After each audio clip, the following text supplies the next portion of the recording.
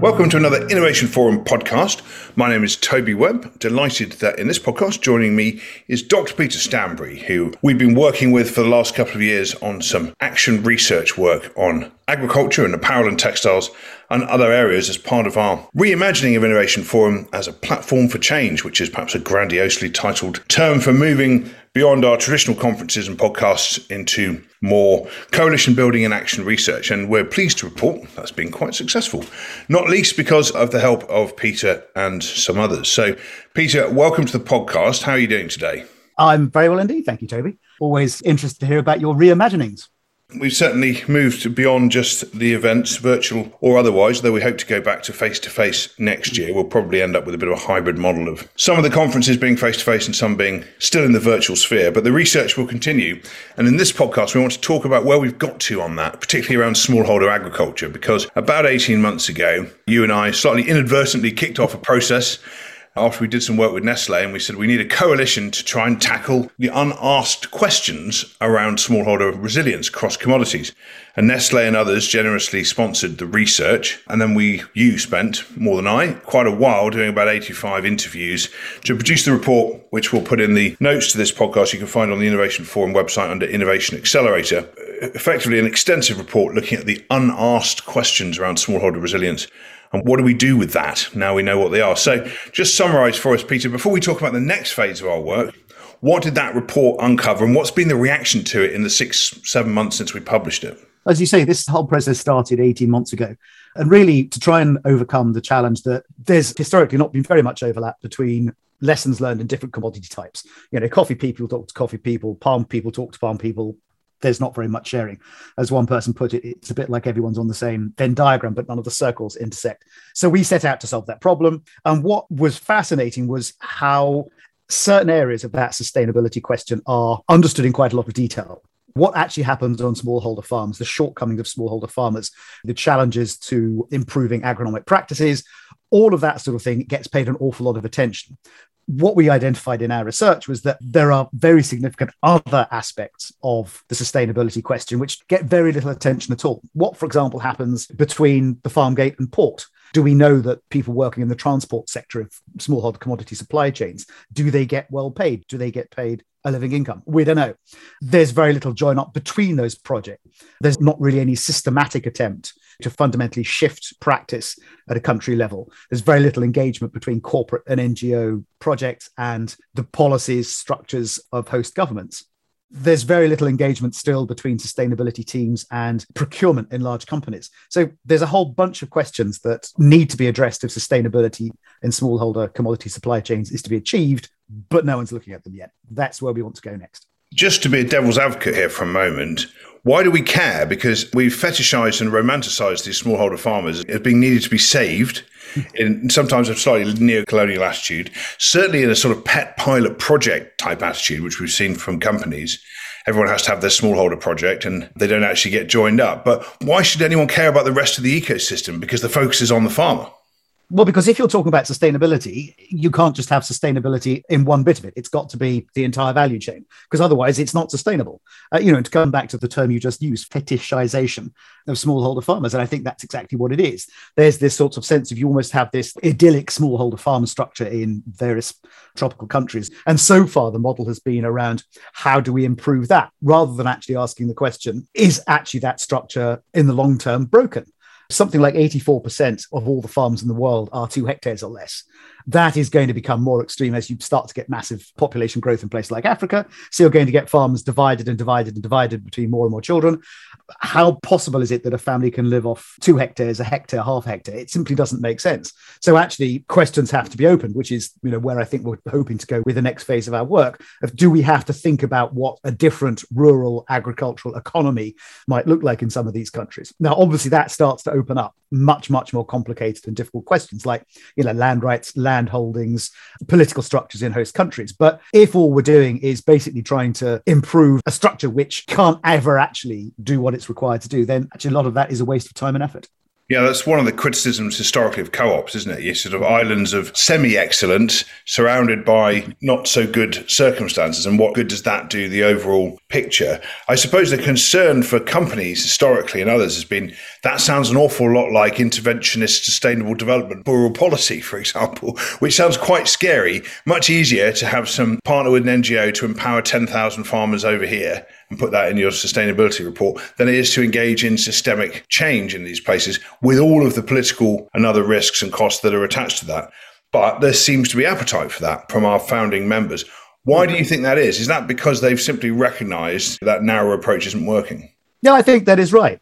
It is scary because it's much easier to have your little pet project where you've got smiling farmers and happy babies that you can stick on the sustainability part of your website. Job done. The PR team's happy. You haven't had to upset the core of the business process, but that's not sustainable. That's not durable. That business model cannot work in the long run.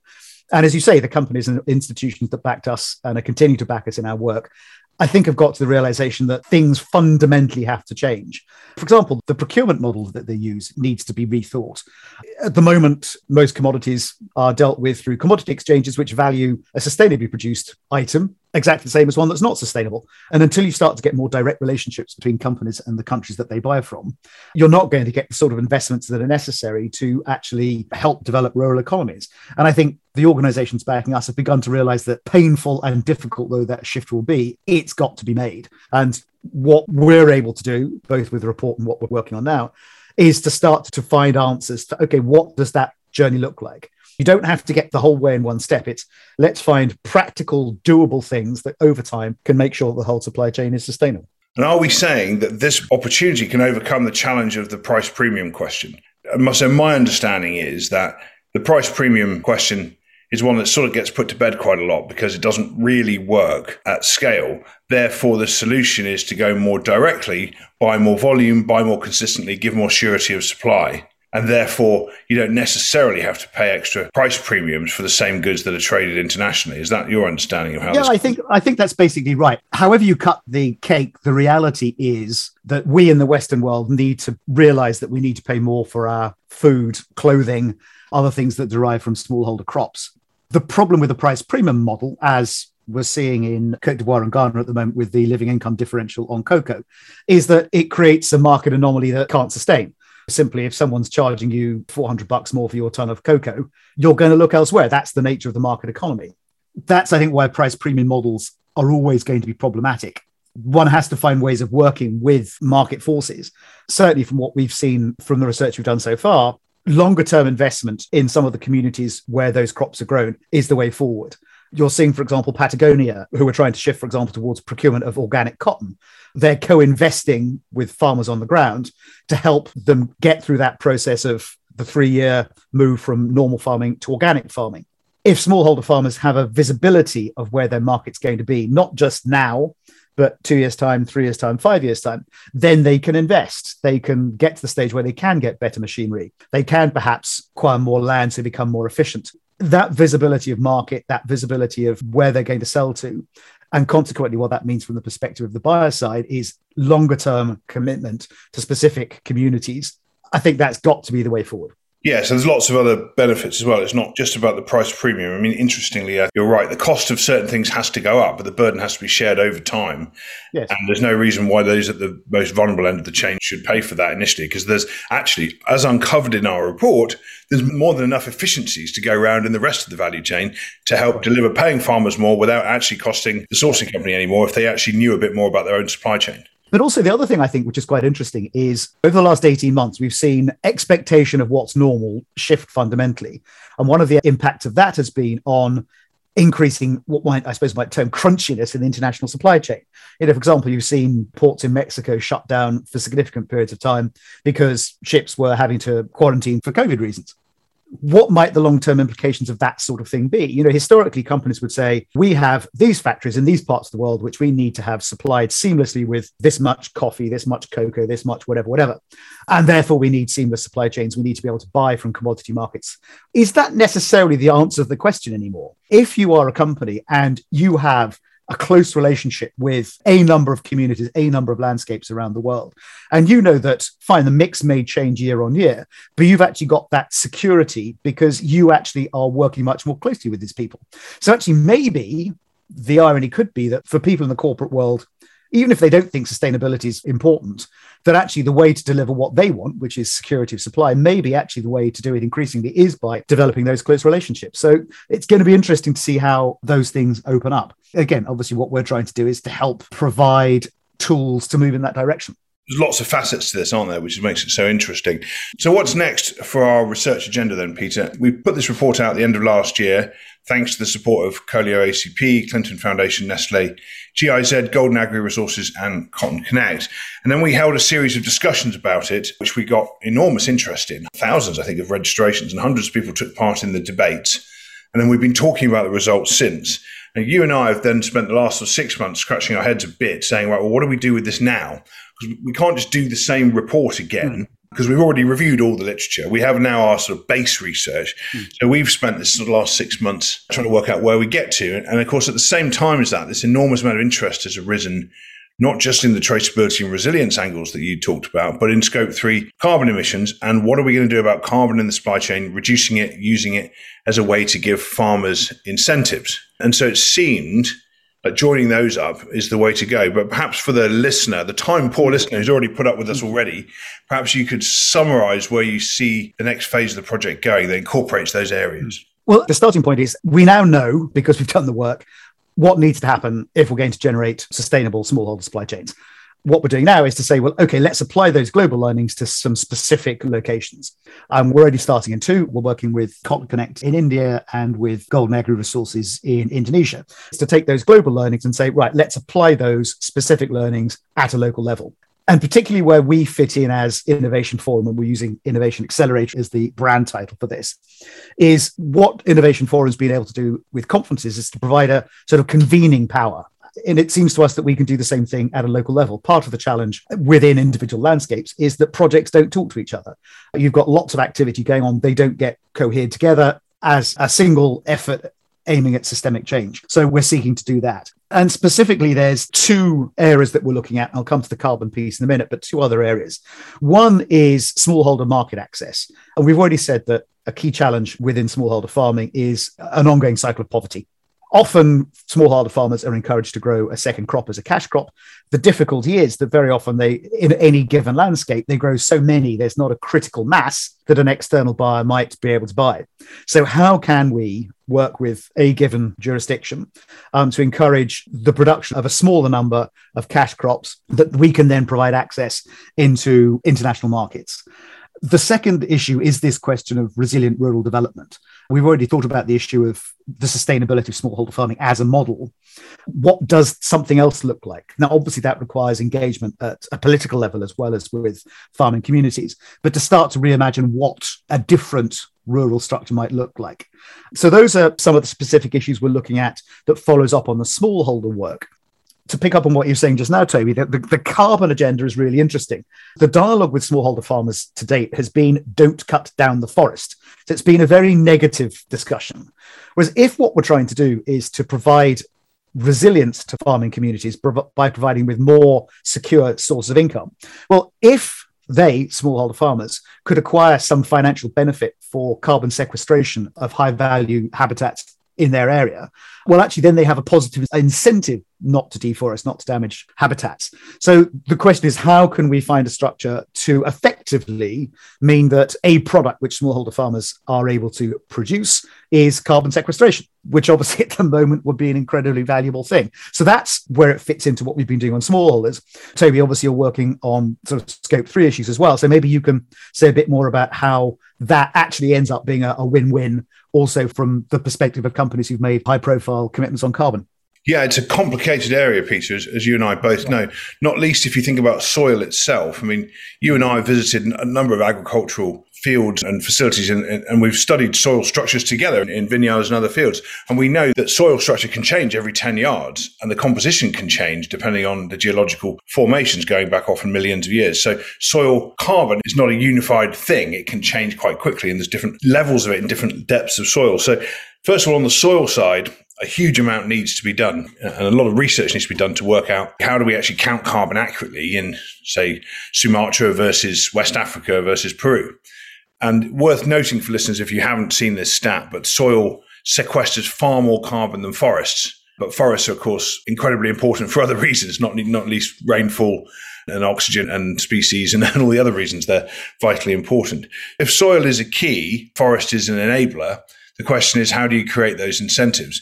And companies have been burned on this before. Bloomberg, rather famously in the environmental world at least, investigated the Nature Conservancy in the last year or so, claiming that they were selling credits for forests in the US that were never going to be cut down and selling them as credits on the voluntary carbon market to big brands who were probably horrified about that. You can see how that happened because they're trying to encourage the carbon market. I suspect it happened with the best of intentions, rather than for any nefarious reason. But that's just one example of the challenges of offsetting in the traditional way. The next level of that is insetting, which doesn't get discussed enough. But, it's supposed to mean doing carbon sequestration project, restoring nature within your supply chain, where you have that direct sourcing relationship we've been talking about companies needing to develop. So it's a fast-moving space. One of the big challenges is monitoring and verification.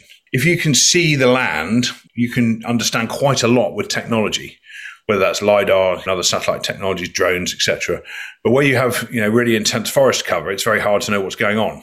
So the monitoring bit is very challenging. And there are lots of pilot projects taking place to try and understand how do we create something that's scalable and verifiable.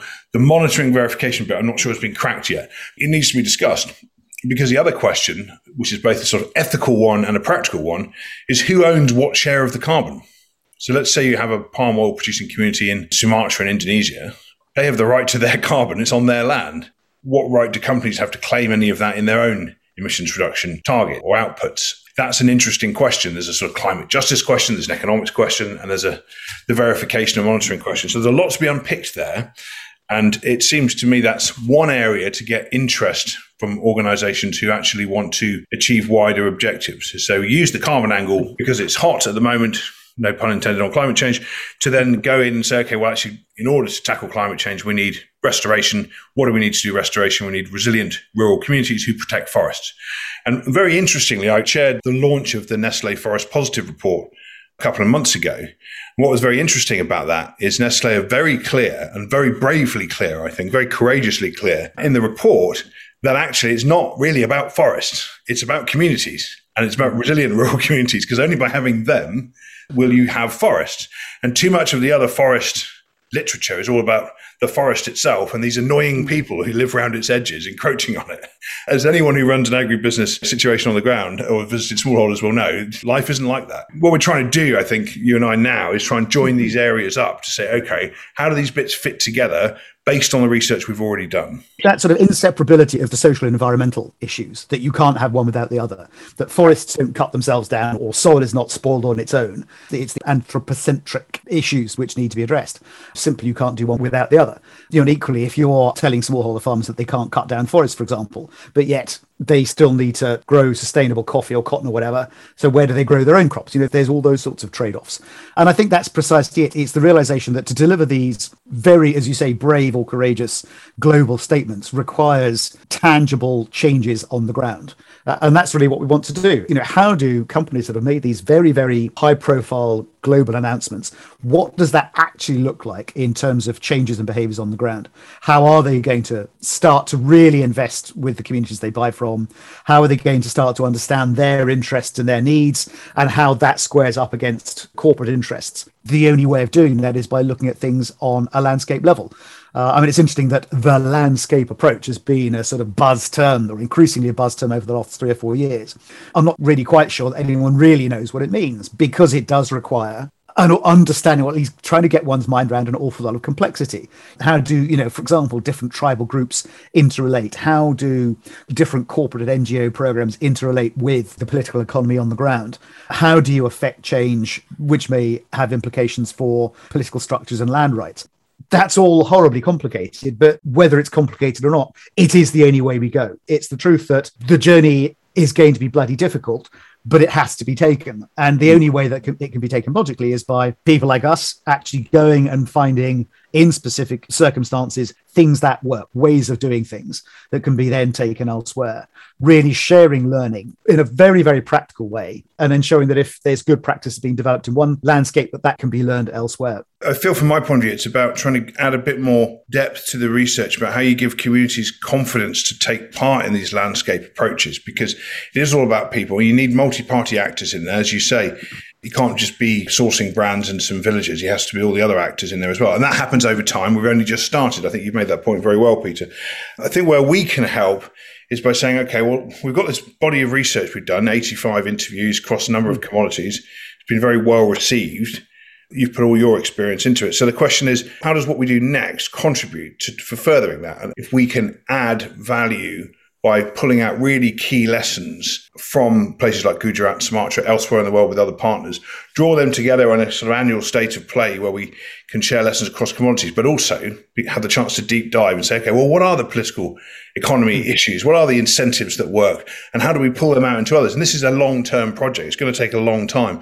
We're certainly not claiming, listener, that we can put the world to rights in 2 years. This is going to take a very long time, but we feel there's a need to join these things up, and that's where we're trying to play a role. So look, Peter, you and I have been talking for long enough here. I hope listeners have given you an overview of what we're planning.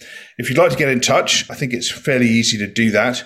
You can find our email addresses on my blog. Have a look at sustainablesmartbusiness.com, and you can contact Peter and myself or through Innovation Forum's website. And we look forward to hearing from you with your views on all this.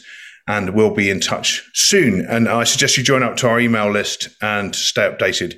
Have a look at the Innovation Accelerator part of the Innovation Forum website. You can sign up or download the original report there. And we look forward to staying in touch with you all. In the meantime, Peter, thank you so much for your time. Very welcome, Toby. As always, it's a pleasure to talk.